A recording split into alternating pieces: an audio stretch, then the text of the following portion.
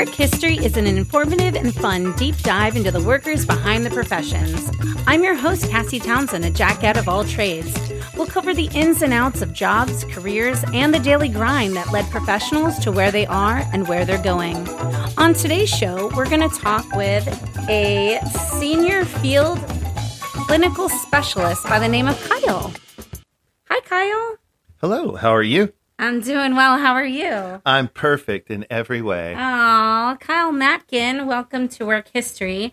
I've got some questions for you. Okay. Yeah, that's why you're here. Is for me to interview. Totally right. I totally forgot about the questions. Yeah. Your job title is Senior Field Clinical Specialist. Yes. What does that mean? So what I do is I work for a medical device company.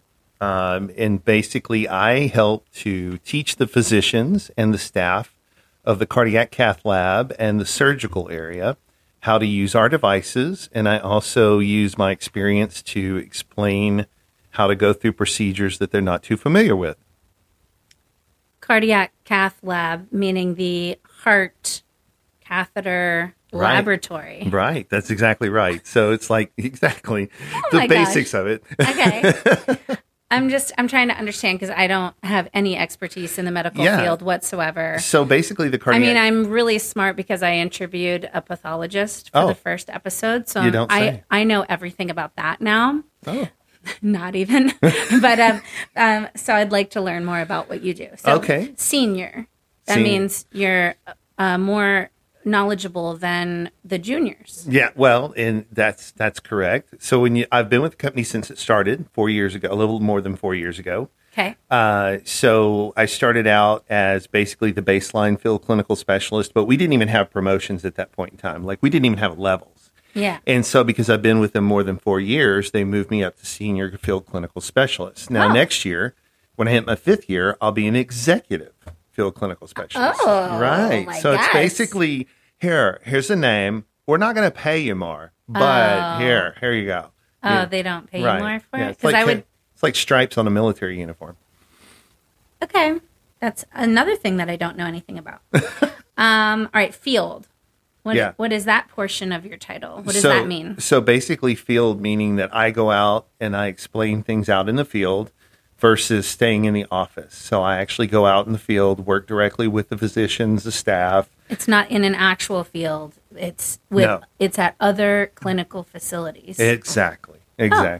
Anywhere they'll listen to me. Do they have daisies and dandelions? Or Edelweiss? Yeah. Nope, there's none of that. Okay. None of that. So no But fields. I do love that, though. Yeah. If they would let me do that as my job, I would do that every day. Okay. Clinical. So clinical meaning that's my expertise. So I am not in sales, although I've done sales before. But being the clinical part, I basically talk about all the medical, the physiological, any of the functions that deal with what they're doing to the patient. Oh. Yeah. Okay. And specialist, because you know what you're talking about. Right. That's it. I almost know what I'm talking about. Almost. Mostly. Oh, okay. Yeah. So when you're out there in the field talking to people about stuff, do they ever stump you with questions? Yeah. There are times when it regards to clinical data at times, the physicians, surprisingly, know quite a lot about their field. They know a lot. I mean, I would hope so. Color me flabbergasted. Kale surprise. Yeah, I would hope they would. Yeah. And sometimes they'll literally, and it's all about testing you about what you know as well. It's also about being humble. It's like, look, if I don't know, I'm not going to act like I know. Okay, yeah. Because all that's going to do is just screw me over with the docs, and I don't want that. Right. So, You don't want that. No. Okay.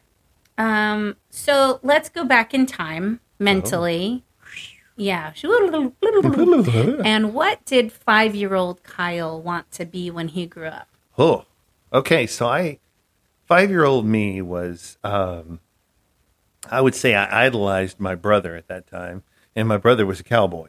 And so he was a bull rider, and he rode broncs. And so being that he was my earliest influence, that's definitely what I wanted to do.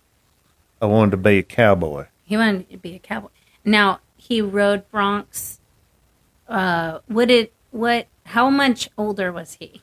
So than you? my brother's 13 years older, and my sister's 15 years older. Okay, so when you were 5, they were 18 and whatnot. Okay, yeah. so was he bull riding? Like, Mm-hmm. and he was just staying on for 8 seconds? Oh, no, rarely. Oh, Yeah. yeah, okay. He was more of the, I would say, the moderate bull rider. Okay. He All he rode 5 bulls for a total of 8 seconds. Oh, great. So, yeah. Yeah, that's and, pretty good, I would think. I don't know. Yeah, I guess I that's mean, not it's very all good, about quantity, I guess. Right, Quantity right. versus quality. I have also rode bulls for 5 seconds. Have you? Yeah. Real yeah. big bulls?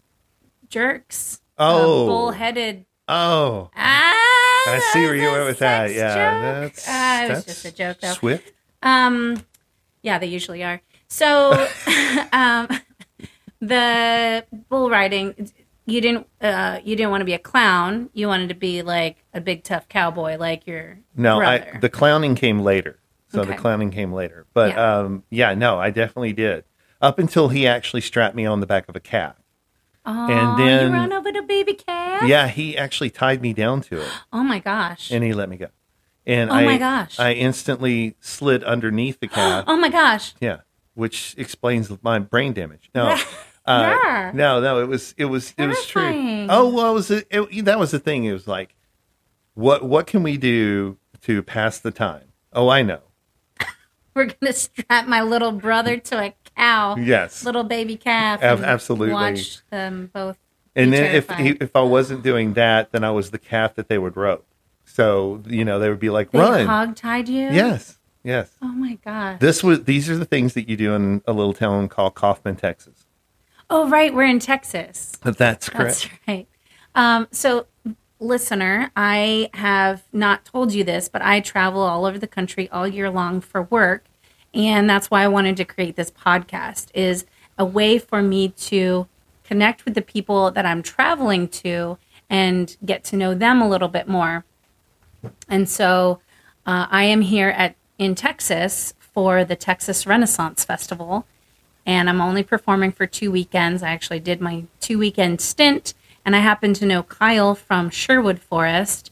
And my cat is really wanting to jump up here. I've never had my cat in an interview room before. So this is all new for everybody. She's doing a great job, though. Oh, yeah. I can't believe where did you get the little cat headphones? That's amazing. You can get everything on the internet. Anyway, so we're in Texas, and I know that's where I know Kyle from, is Texas. That's right. From Sherwood Forest Fair in Austin, but we're both in Houston right now, so Yes, that's we are. really cool. That gets us back on track to cowboys. Cowboys.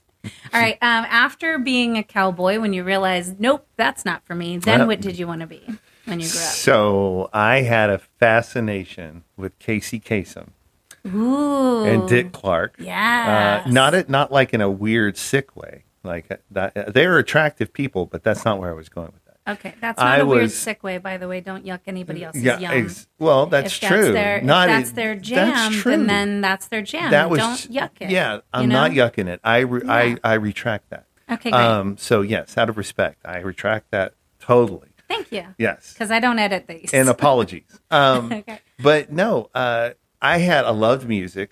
I've loved music since I was a little kid. And so it was that fascination with being, Casey Kasem. Yeah, yeah. Put your feet on the ground and keep reaching for the stars. I mean, I totally wanted to. I totally wanted to do that. And so through time, like, sort of almost kind of like what I worked up to, because by the time I got into my high school years, I started to really I wanted to do it, and I started really. I don't want to go too far because you probably got questions that may lead up to this. I mean, you can say whatever you want to. I'll circle back and cross out. Yeah, I was really working good on the fly. I was working in a bowling alley.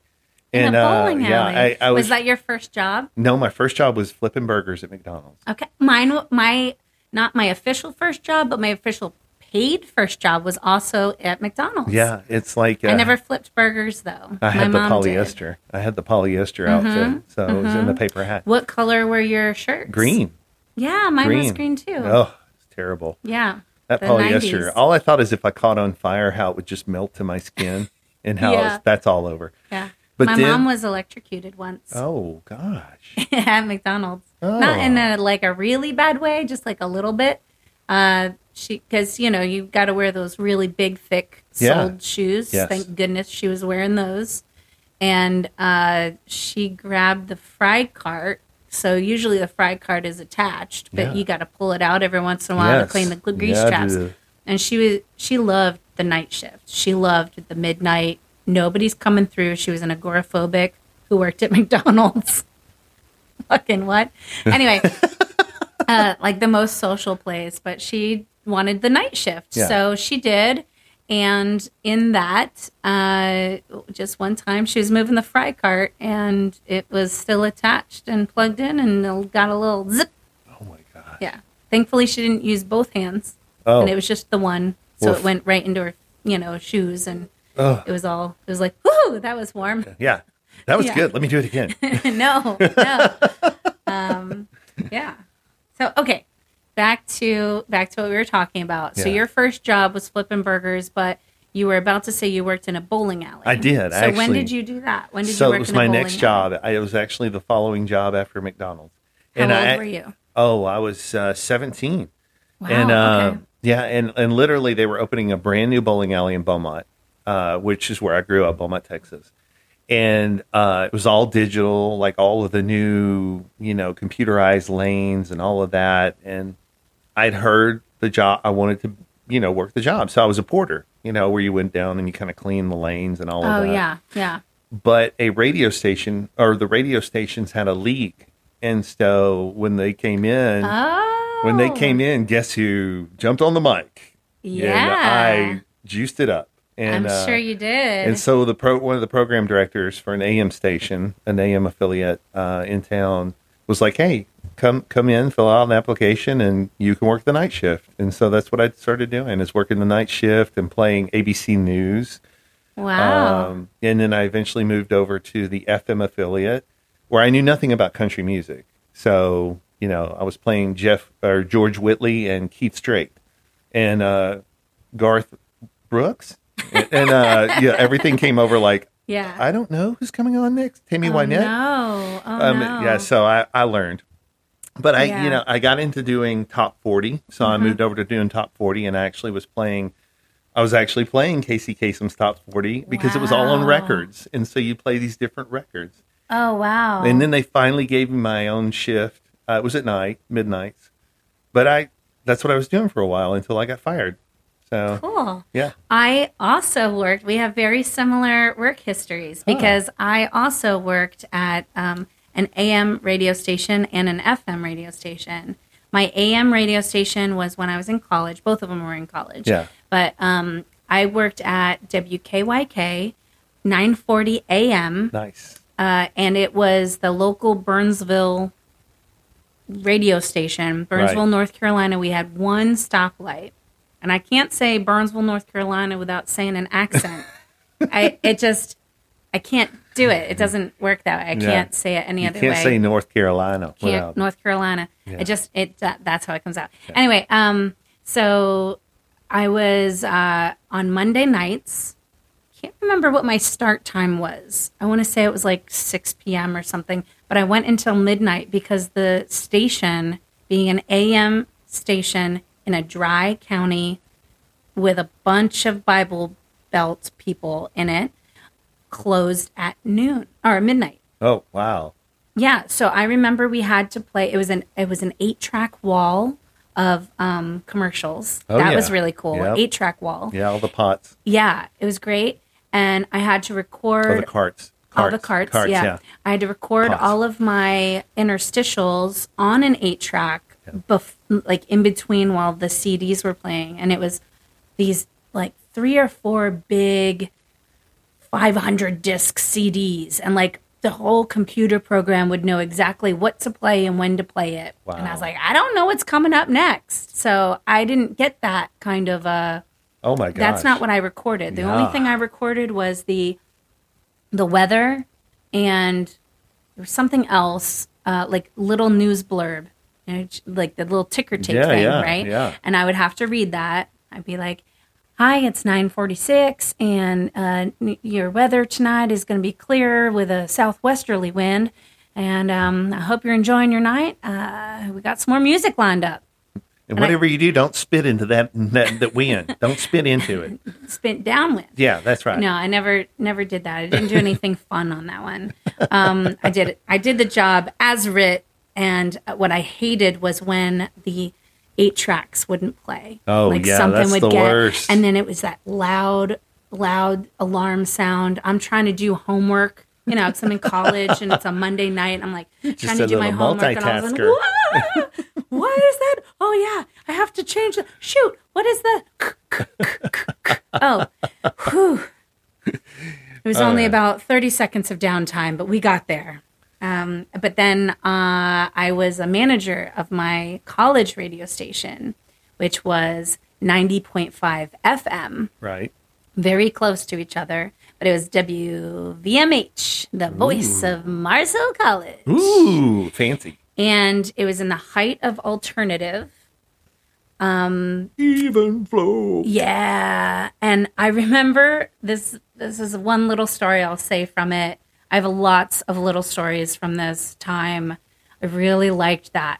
Really, really liked that job. That was my favorite. I was the manager. So it was me and my college friend Forrest, and he and I both managed it. We started as DJs our freshman year. Then we managed our second year. Like, surprise, here you go, kids. Yeah. I'm like, oh my gosh, this is so cool. Congratulations. And I remember Holden was a guy who was our manager before us.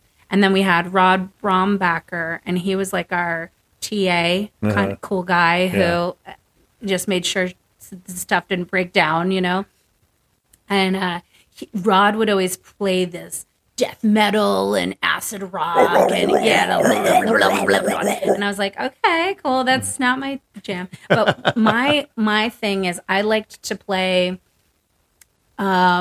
themes. So I would play 3 songs in a row that had a similar theme. Yeah. So like Circles from Mighty Purple with Circles from 10,000 Maniacs with Circle from now I can't remember and the then name you could of the have done band. Circle of Friends by Edie Brickell. Yeah, I could have, but I didn't know that one. So I didn't. I don't mean to walk around in circles. That's that one. Yeah. That was mean to walk around in circles. And that would be the third one that I played in that. Anyway, so it was a wonderful, that was my really big jam. But I remember Korn came out during that time. Oh, yeah. And they gave us a box that was probably, I would say, about 12 inches long and CD sized, just filled with singles of the Korn, the Nowhere to Hide. Yeah. And we couldn't give those away. Right. It was a private Baptist college. Oh, yeah. A very small airwave footprint. And I think myself and maybe 15 other people were listening. And that was it. Yeah. And we tried giving them away so much. And I love Korn still to this day, but I do remember there was a time where we flung the CDs out the window at the Quad, just being like, somebody catch this, it's free for you. Anyway, almost, I love DJing like stuff. the American online CDs. Those. Catch this. Catch this. Who's Korn? Right? It was fun. It was wacky. Oh, yeah. It was crazy. It was. What are you going to do? It was a great time. It was, and the only really, it was kind of, I guess it's kind of like that whole thing.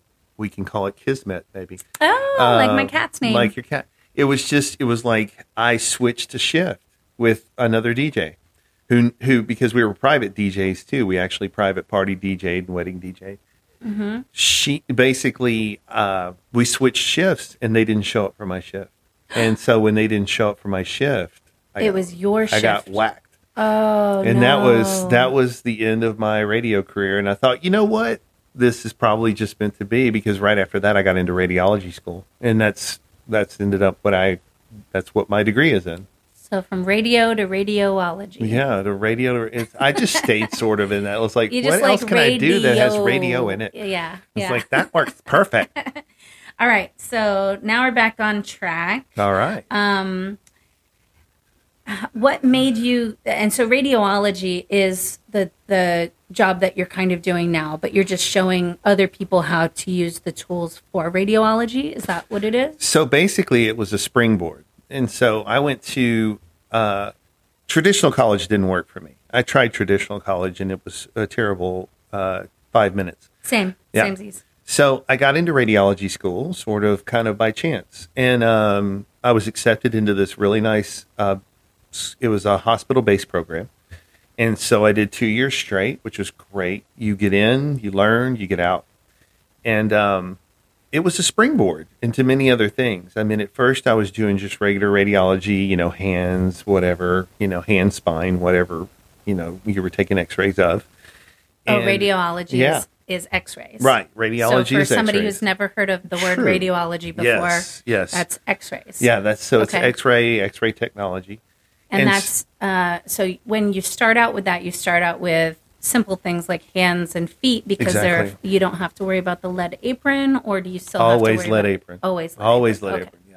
Radiation is bad. Yeah. Bad radiation. Yeah.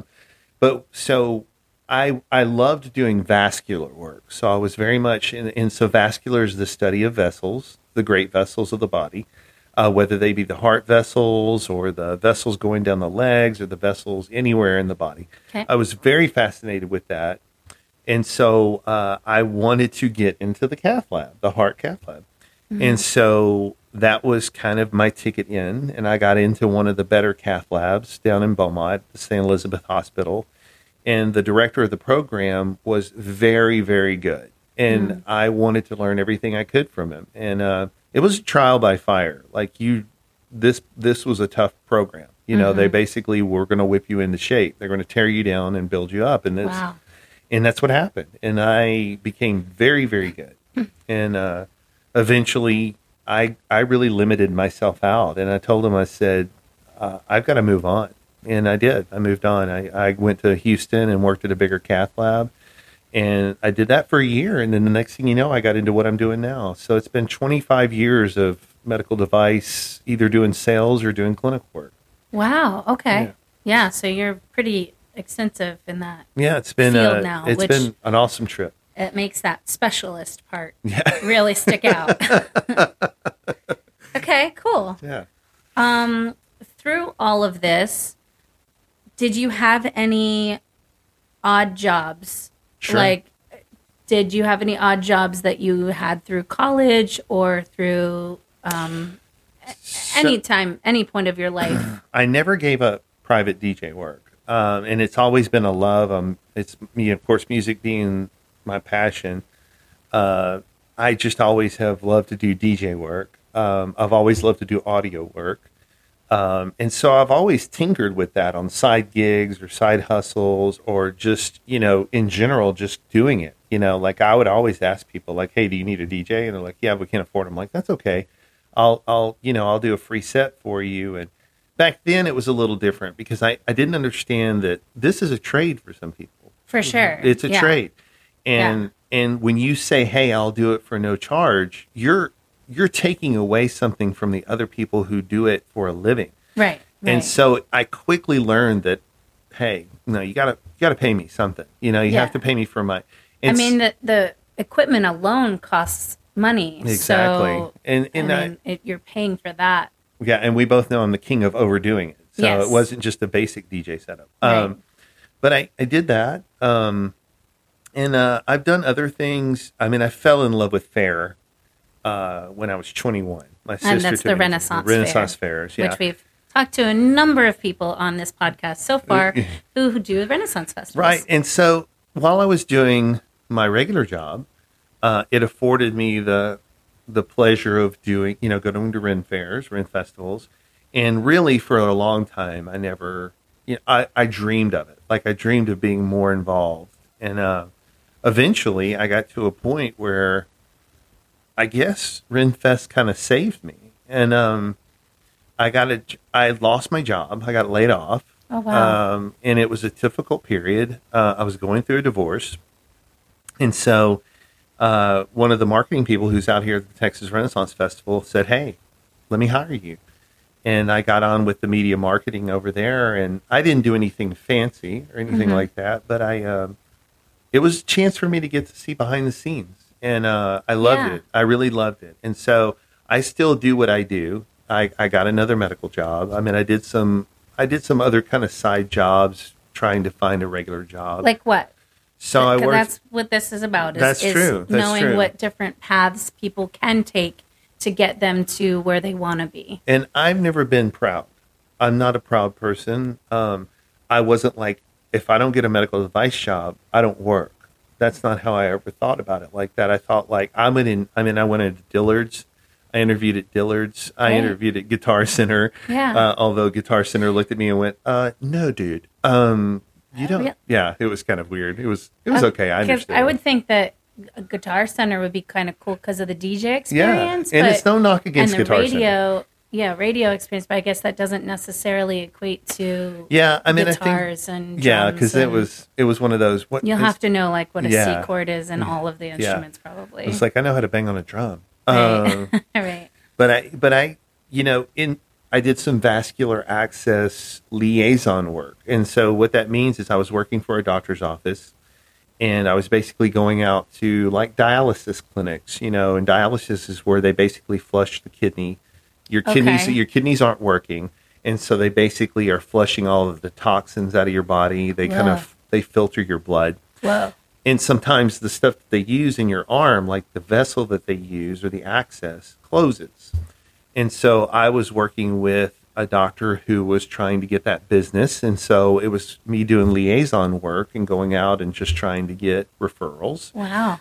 And it was a job. Yeah. It was a job. It's a job. And, but that exists. That's something that somebody could have in the meantime. Right. Or doing their passion on the side. Exactly. Or whatever. I mean, that's the thing is, it's like, I just knew I had to work. Yeah. I mean, I knew I had to do some type of work, and I didn't care what that was. Right. And so eventually I got back into doing what I'm doing now with medical devices again, what I'm a specialist for. Mm-hmm. But I also have connections through the Renfest to where I still, work over there and do ambassador work and brand ambassador, sort of the street team. So I don't get paid for that. However, it pretty much kind of keeps my foot in the door, so to speak. And then I get to meet people like you. Yeah. And I did sound for you at Sherwood, and that was great. Yeah. And I DJ'd at Willow's at Sherwood. And that was a fun night. Yeah. The one time I went to when you were DJing. you were dancing like crazy. I was. But it was a fun night. It made me feel good when people dance. For me, that particular night was after weeks and weeks of stress because of the private event that we both worked at. Right. I was the one who directed it, and the direction was kind of sprung on me, like, surprise, but you're directing it. But you kicked ass at it. Thank you. And so I was able to do it, but I just didn't know that was going to be my role that year. Yeah. And it was a little stressful mixing that with the things that I was doing that week or during the weekends for work. And just trying to balance my personal life as well. I was going through some stuff last year, and my best friend actually died on that night. I'm so sorry. So that was really, really tough. And so when it came time for that party, I was like, I just have to. I have to let it all out. Yeah. And for me, dancing has always been a passion of mine, a passion project. My mom used to say that I never walked anywhere. I only danced there. And that was when I was a little kid. And then she put me into some dance classes. But when I was in college in North Carolina, in Asheville. They have great furniture. In Asheville? Yes. Huh. Asheville has wonderful furniture. Interesting. Side note. Yeah, I'd never even thought of it. It's just... Not just a tobacco state. Oh, okay. Anyway, I go-go danced before I was even of age to go to the club. I got in on my college friend's ID, Elizabeth Head. And, of course, the person taking the IDs at the door went, I bet you get jokes about your last name a lot. And I went, okay. You're like, it's Heed. Right. It's Heed. I didn't. I was like memorizing her, like, what was her birthday? What was I'm her birthday? Elizabeth What was Head. her birthday? I'm What was her Elizabeth birthday? Head. What is her address? I can't remember what her address is. Like, and they're just like, I bet you get lots of jokes on your last name. I'm like, For sure. let me in. I was months away, or like a month away from being 18. But anyway, and I danced on the floor and I just had a fun time. And I was someone who also was connected to music in my youth, recording audio of, listening to the radio station and recording and quickly as fast as I could. And bastards when they talked over the music and you were trying to cassette record. Yeah. Jesus. I hated / loved it because I also liked hearing their voices too. But what I hated is not like them being mid-sentence when they pressed play on the song. I was like, oh, you ruined that.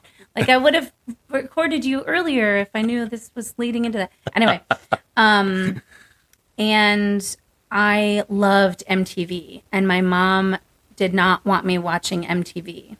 So the only time I could watch it was when I went to a friend's house. Yeah.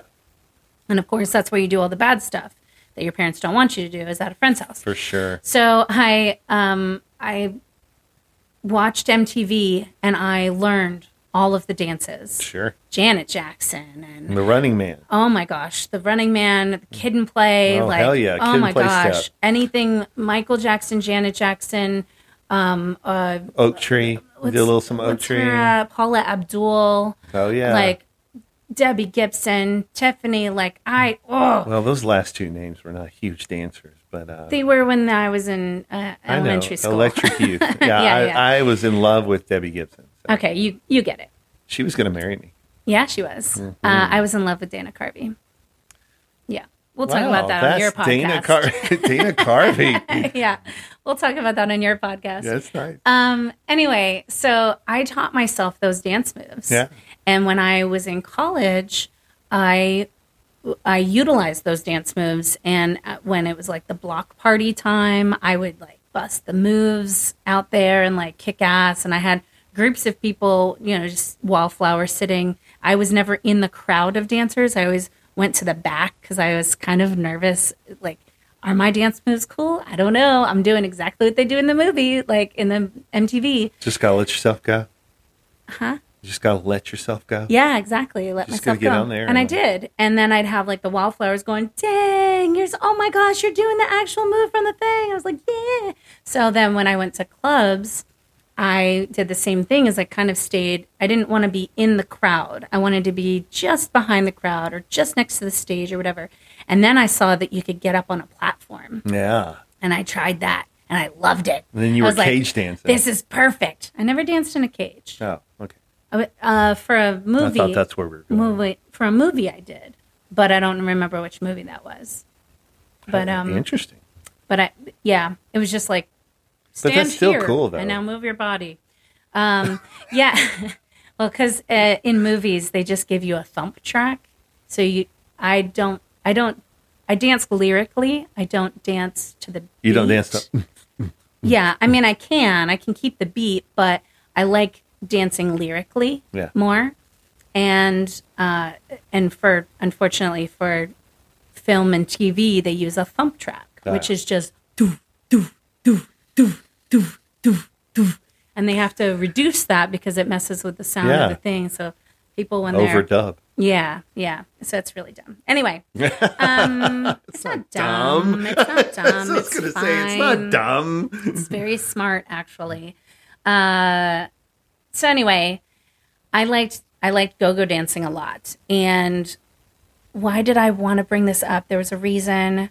We were talking about something. Well, we were talking about MTV. We were talking Dancing. about music. We were talking Then so when it came time for that Sherwood party that you had, you were DJing, it was like I hadn't danced like that in a very long time. I hadn't been to a club because this was post-pandemic. Yeah. I mean, we're still kind of in it, but this was just last year, 2021. This was, I hadn't been to a club by that point in 5 or 6 years. And it was just a wonderful, I was among people who I was comfortable enough to move my body and I felt okay about it. No, you were great. So everybody was busting a clean move. Yes. You know, it helped that lots of fun things. It had the lights, and everybody's like, I feel like I'm in a real club on the outside. It was cool. Yeah, outdoors. Yeah, it was really cool. And I had a great time. You had the perfect speakers. Yes. There was a dance floor there at Willow's, bonus. like a nice wooden dance floor, so there was no gravel really nice. or dirt. That was really great. And I think the only thing we were missing was smoke. We needed a little bit of. Well, there was smoke. It just wasn't coming from me. No. I meant the fog machines. We were missing a fog machine. Yeah, had I had the fog machine, I would have, I busted that out. We should bring those next year. You know what, though? Fog machines outdoors. Yeah. Just a little bit of breeze and no more fog. Yeah, but it's still fine. It can still work. Yeah, okay. Yeah. I worked at a haunted corn maze, and we had fog machines outside. Yeah. Yeah. That's why I created this podcast, because I've had so many weird jobs that I'm sure I could talk to just about anybody. And so it's mostly about you then. It's me and the rest of society. Oh, I see. Yeah. And my connection with them. In your corn maze. Not my corn maze. It was Stalker Farms corn maze. Oh, I got you. Yeah. My bad. I didn't own it. That'd be really cool if I did, That'd be really cool if you did. Yeah, I probably wouldn't be here having a podcast, though, if I owned a corn maybe maze. You still would be. Maybe. I don't know. All right, let's see. What are some other... What's one really amazing passion project that you've had in your mumble years of working, having a job ever since 14, 15? Whenever that McDonald's flipping job 16. was. 16. So... Oh, wow. Do you have any specific passion project? Like you were like, that wedding was the best wedding. No, that one DJ thing was the best DJ thing. I think it's funny because the real passion that I had was the ones that I did. And I have to say too, the reason why I got into what I'm doing is because I love to take care of people. I love to take care of patients, and it was always a big bonus to me when we could fix something, that we get these patients in who they're literally not going to make it. And when we're done, they're going to be fine. Wow. That's it. And there's many, many occasions that I can name, but I think the biggest thing for me is I love my children. Like I have a 26-year-old daughter and a 23-year-old son. Aww. And doing things for them, like when I DJ'd their little special events in high school, and when I did my daughter's Sweet 16, those were probably the most meaningful things that meant so much to me, because it was like, these are my children, and I want to be able to do these things that are really cool with them. And it saved you some change. It did. But, I got to do my son's band banquets, and I got to, do, my daughter's thing in Sweet 16. But those were meaningful. Like those were really, because the things that I did with my kids, I get gushy about it, but the things that I do for my children mean more to me than anything in the world. And so and I think that's the biggest part of it was like the other things about saving patients is really cool. Right. But it was really meaningful to me to have that time with my kids, because, as they get older, you don't become a footnote, but you definitely... Cats in the cradle. Yeah, it's kind of, you just don't get to do the things that you used to. And I do regret the earliest part. I have regrets about the earlier part of my career because I was so career-driven that I traveled a lot, and my jobs took me away. And I just remember one particular time when my daughter was very young, and she literally ran to the car and didn't want to leave. And... I think probably had I been the way I am now, I probably would have been like, you know what, that's it. I quit. I'll find something else. Yeah. But I thought I was really being the provider, and that was what I really needed to do. Mm-hmm. And, the kids love me, and I always apologize to them, and they're always like, you have nothing to apologize for. We had a fantastic childhood. Right. And then when you hear that, you're like, okay, because no parent is perfect. Raising a child is not a perfect. There's no books. Correct. And so that's been actually my best and fun job. That's great. I wanted to touch on the leaving the portion. Yeah. That was probably very emotional for you. Yeah. Even at that time when you were still so career driven.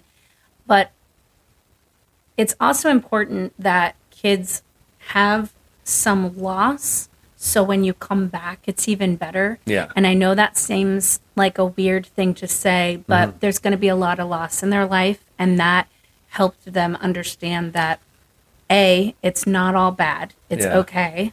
And B, like, you came back, you know? That's pretty cool. And that's the good thing is you showed them, hey, I've got to go away, but I'm going to be back. Yeah. And I think that was the thing is it's like, that's a good point. That's a very good point. And I don't think I thought about it that way, but, when you got on the plane or you were driving down the road and you just, you're weeping like a baby. Right. And you're just like, you miss them as much as they miss you, Right. And when my son decided after he graduated high school, he's like, I'm going to Minnesota. This is where I'm going. I'm going to go to a small little tech college in Minnesota, and I'm going to. Wow. And he left. And he was like, I'm out. Audi 2000. Mm-hmm. And 9 months later, when he graduated from this school, I thought, well, let me go ahead and get the moving van. He's like, no, that's not what the plan is. I'm staying. And so now he is a fine Minnesotan. Oh, nice. How you doing? He's there, and he loves it. He loves living there. He lives in Red Wing, which is a fantastic little town. Okay. Like Grover's Corners. But he struck out on his own. I mean, he's out there doing his thing, and that's good. That means you raised him right. Yeah, I'm proud of them. Proud of both of them, though. They're really great kids. Do you get to go up to Minnesota to visit them? Yes, I do. I go up and see him probably once a year, and then he comes down once or twice a year. Good. And, so it works out. My daughter's not far from here, and my granddaughter's with her, and oh, nice. I'm a G-Paw. Yes. Yeah. I'm a G-Paw. Nice. But she's a 4-year-old spunky kid like her daughter or her mom. Yeah. And it's just like a carbon copy, and it's so great, But it's like I tell my daughter, it's so great to have a granddaughter, and then I just give her back to you, and there's a problem. So it's really awesome. Yeah. So, that's the awesome thing about it. Yeah. All right. So in 5 to 10 years, where do you see yourself? Do you see yourself continuing on the path that you have? Oh, and you have a podcast right now, right? I'm working on that. Okay. So, I have my little podcast. You haven't mentioned that yet. Yeah, but well, I don't want to say that. Why not? Oh, I just... This is actually a crossover episode. It's a crossover. Yeah, because... That's right. You're going to be on your podcast. You're going to be on my later. podcast. So, that's true. So this is our crossover. After a little nibble, we're going to get us some nibbles, and then we're going to do a podcast. Yeah. Food. Oh, sorry. Ingesting food. Oh, nibbles. People will take that. I don't want to take that the wrong way. No, and I don't want to sound like that. I just... Food, yes. Yeah. We're going to have food. We are going to masticate. Yeah. See, that... Masticate. Anyway. That means to chew your food. So, yes, I have a podcast. I started out doing live streaming on Facebook. And so I was using, my son had set me up with Streamlabs, which is this streaming program that you can use, and it connects you to a lot of different things like Twitch and all that, because Twitch is everybody does Twitch. Oh my gosh, it's so popular. Yeah, I couldn't. Yeah, my partner's son does Twitch. Yeah, I couldn't figure out Twitch. I literally wanted to burn the house down. But I did Facebook, and I was doing Coffee Talk Live, and it was a lot of fun, doing the Coffee Talk Live. You do it mostly on Sunday mornings. And it was just a variety of things, I would talk about, soup to nuts. But I decided that I was going to get into doing podcasting. And so now I have Ye Old Dumpster Fire Podcast. Oh, yeah. But yeah, I mean, in 5 to 10 years. So I think it's important in your career, no matter what you're doing, is to try and set those timelines that make sense. I cannot possibly do what I'm doing forever. As much as I could say, I'm going to do this until my wheels fall off. But I think the thing about it is it's important to be able to continue to evolve and grow. And I've done this now for 25 years. And so at the ripe old age of 52, having a coronary bypass under my belt now that I'm 3 weeks recovering from, I'm not getting any younger. And the mentality is that I'm more mortal now than I've ever felt. And because it definitely has changed my look, my outlook. It's changed a lot in me in my life. Yeah. But I told myself even before this that 55 was my cutoff. Now, I don't have a lot of money in the bank. I'm not super rich. I've always felt like you can't live forever. You're not going to live, don't save it. Go out there and have fun with it. Right. I don't have any regrets with that. Okay. But 55 is my cutoff. I will be leaving the medical device career no matter what. And after that, it's going to be one of those, who knows? I could be a podcaster making some cash. I could be doing more out at Ren festivals. I could be moving down the circuit. I could be doing one of a number of things. But whatever I'm going to do is going to be more the next step. I have a glow forge, so it's like a laser cutter, engraver, and I make pins with that. Oh, cool. I engrave flasks. So you could probably have a business, like a vendor booth at a Ren festival. And it's either I sell to the vendors who already have a booth. Oh, that's a good idea, too. Yeah. I can get an Etsy page, which Etsy's very popular. Mm-hmm. But whatever it is, it's going to be a passion project. It's going to be more of the next steps, because as much as this industry is lucrative, and it is very lucrative, it's also, it'll drive you nuts. Yeah. It'll drive you nuts. Yeah. And I've learned how to deal with the stress better, but it's just a transition. So in 5 to 10 years, I'm hoping I'm just doing those passion things, something that makes me happy as more of an entrepreneur. Okay, cool. That sounds great. Thank you. Yeah, good luck. We'll see. If you got to do it all over again with your brains the way they are now, would you choose the same path? Would you go into radiology sooner? Would you not switch that shift with someone and lose that radio gig? Yeah, I think that's the thing is if I had it all to do again, but I'm bringing all the wisdom that I have now. Mm-hmm. I don't know. I wouldn't have followed this path. I would have done something different. I would have done something along the lines of what you just said. I would have looked at that whole shift change thing, or I would have fought harder. Even if the shift change thing didn't work out, I probably would have fought a little harder to say, "Hey, what can I do to fix this?" Right. Instead of just being fired. Yeah, and just being like, "Oh, well, okay, I guess that happened." And you don't know where that path would have taken you. The universe, is going to guide that path no matter what. Mm-hmm. But it could have taken me into being a celebrity DJ at some point, along the lines of Howard Stern. Mm-hmm. You never know. You never know. And you look back and say, well, of course you always say, well, if I'd done that path, then I wouldn't have had my beautiful children.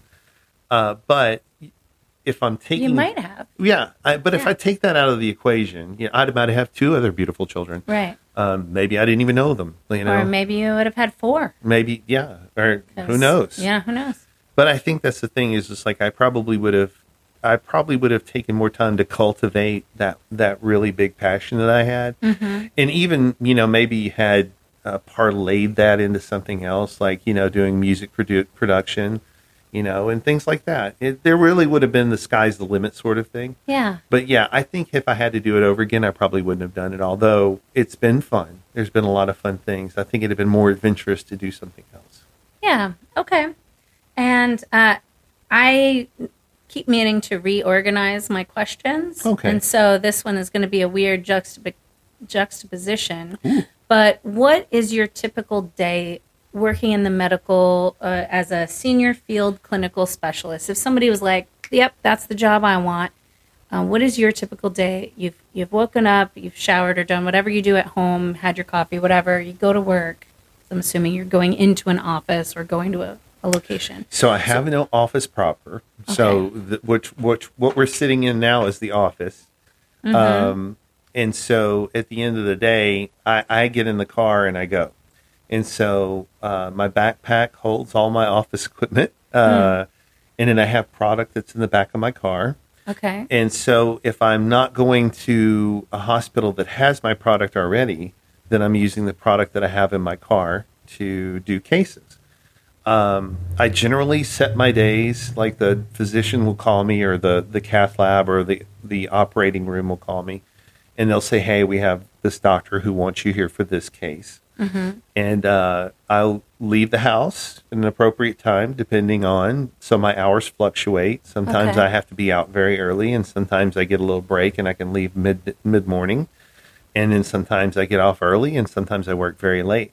It just depends. It's physician hours, as they say. Yeah. And so I get up, I always get my coffee.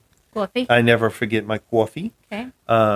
Or my matcha green tea latte with 7 scoops and soy milk. Oh my goodness. Right. Oh, so good. And also great for the bowels. Just a little side note. Yeah. But it's, getting the day going. Sometimes I have to sit and do some paperwork, or I have to finish some training, some educational training that I'm either proctoring or I'm doing, for myself. What does proctoring mean? So proctoring is basically like teaching someone else. Oh, okay. So, and sometimes I'll You just proctored me what that proctor meant. You've been properly proctored.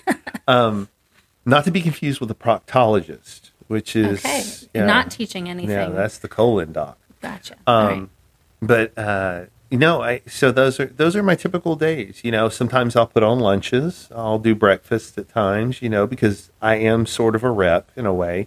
So I'll bring in the breakfast. Or bring in the donuts. Donuts. Yeah. Or lunches, or happy hours, or even occasionally I'll do physician dinners.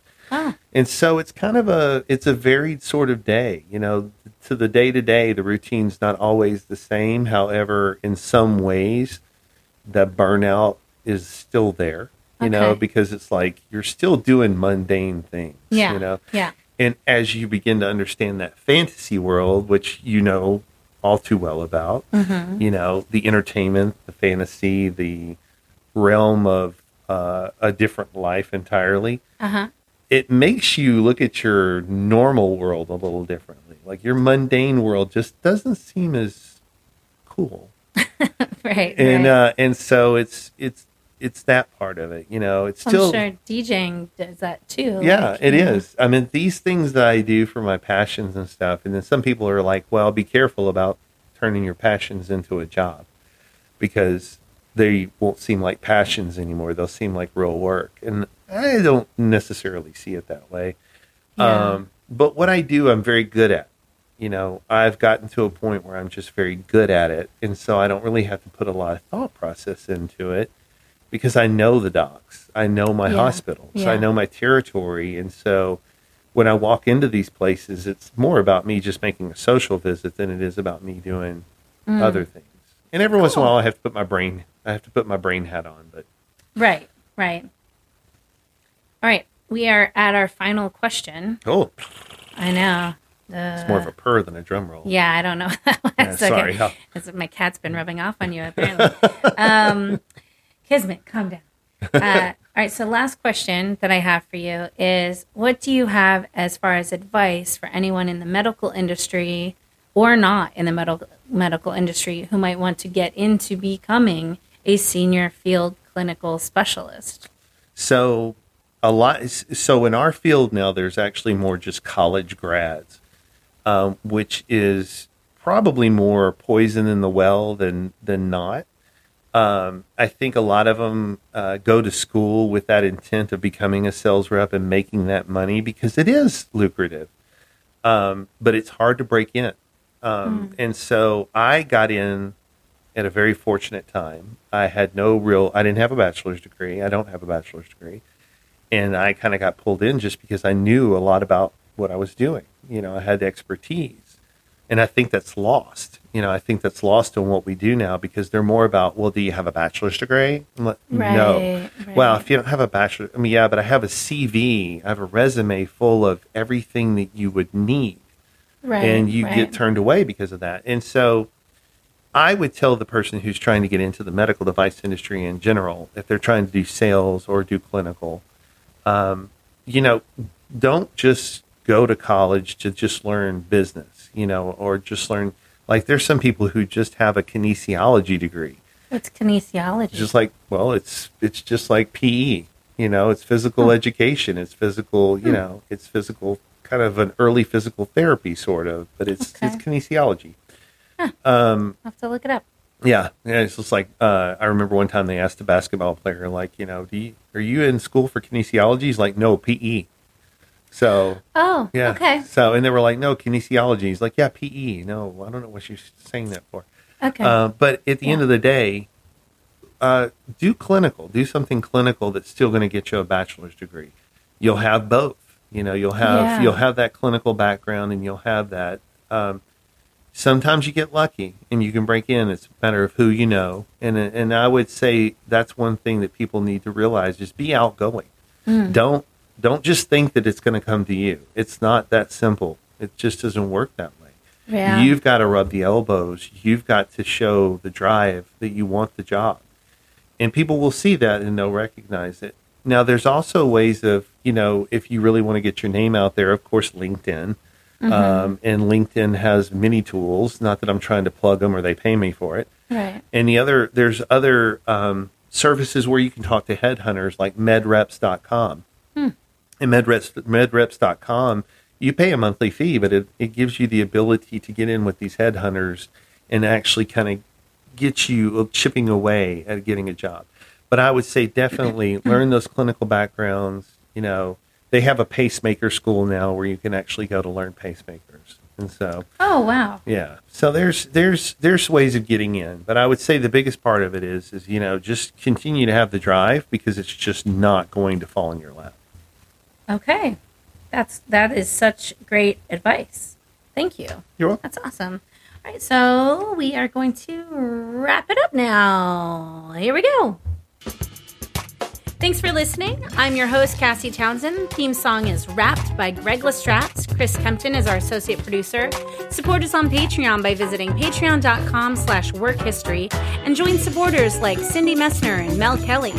Show notes have additional information on Kyle Matkin. Remember to rate, review, share, and subscribe. After all, what's your work history?